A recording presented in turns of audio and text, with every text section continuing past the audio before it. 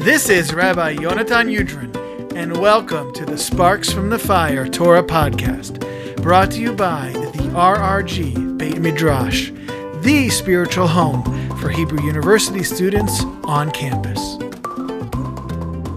Parshat Re'eh, the good and the unrefined good. Re'eh anochi noten lifnechem hayom bracha uklala. See, this day I set before you blessing and curse.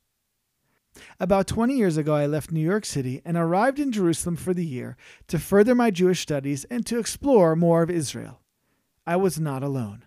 My college sweetheart was with me, and not long after we arrived, we got engaged.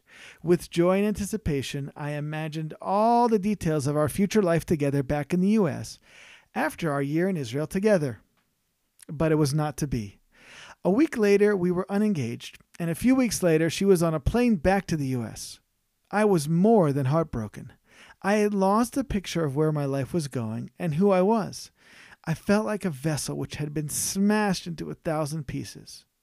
So my only recourse was to put myself back together one piece at a time and to re-envision myself and to find a new life path. Looking back 20 years later, I cannot imagine my life otherwise. I decided to stay in yeshiva and in Israel beyond the first year and continue my Jewish learning and deepening my connection with the Jewish homeland.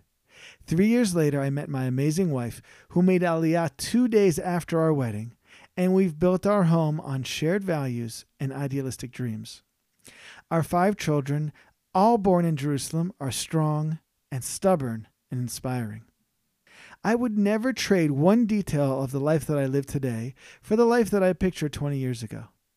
But in that dark moment so long ago when my engagement fell apart, the blessing that would come to fruition from the curse of the breakup was still hidden from my eyes. This week's Parsha opens with a short, simple statement that holds tremendous depth. See, this day I set before you blessing and curse. This statement serves as an outline to the ceremony of blessings and curses, which is to take place at Mount Gerizim in Mount Eval. Though we will receive more detailed instructions about this ceremony in Parshat Ki Tavo in another couple weeks, it is mentioned here in brief as a preface to a long list of mitzvot which are related to living in the Promised Land. The implications are laid out clearly. If you follow the laws, you will receive innumerable blessings. But if you violate the laws, there will be serious consequences. In other words, Moshe is teaching them about personal and national responsibility. Though this is not a new concept, Moshe insists on clarifying it for them as they stand ready to enter the land, entreating them that their destiny is not in the hands of God, but in their own hands. They alone are responsible for their future. Rambam was so moved by this message that he dedicated an entire chapter from the laws of repentance to this message. In chapter 5, he explains in great detail the centrality of free will as a pillar of the Torah, and does not hold back criticism from those who claim that fate or destiny is to blame for the outcome of their lives. There is none to either force things upon him or decree things against him.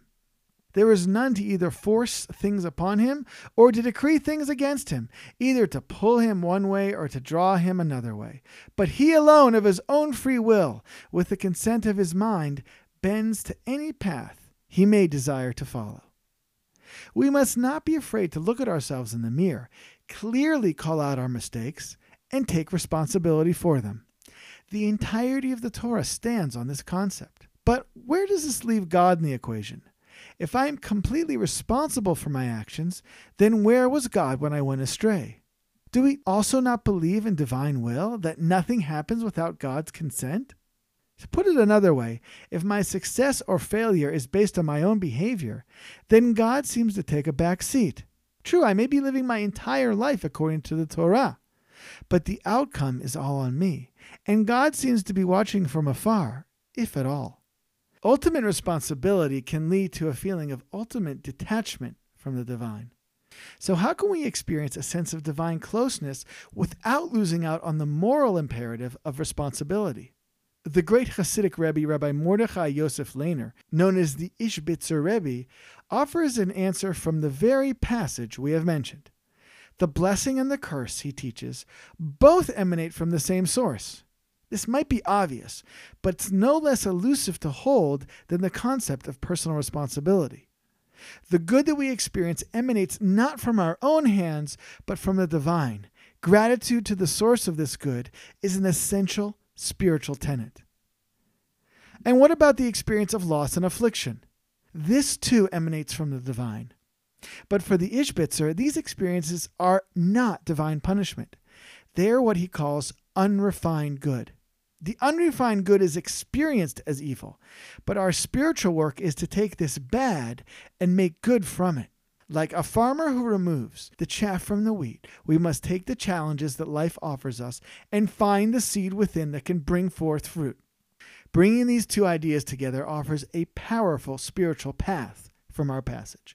We must take absolute responsibility for our actions and strive to embody the mitzvot to the best of our ability. But the call to responsibility does not lessen God's presence in our lives. Hashem is present in our lives equally in the blessings and in the unrefined blessings, and we can acknowledge their source and feel God's intimate involvement in our lives through them. Though this may take a long time or even a lifetime, we can feel God walking with us as we work to turn the unrefined good into true good. What do you think? What are some practical ways to see the challenges in our lives as unrefined good as opposed to divine punishment? I'd love to hear your answers or comments on our Facebook page, RRG Beit Midrash, or on our Instagram page, RRG Beit. In addition, if you want to sponsor a class in memory of or in honor of a loved one, shoot me an email at info@rrgbeitmidrash.org. A big thanks to Yosef Gutman-Levitt for the use of his song, HaYehudi HaKadosh. If you enjoyed, please subscribe to Sparks from the Fire wherever you listen to your podcasts. Leave us a positive rating and be sure to share. I'm Rabbi Yonatan Yudrin, and thanks so much for listening.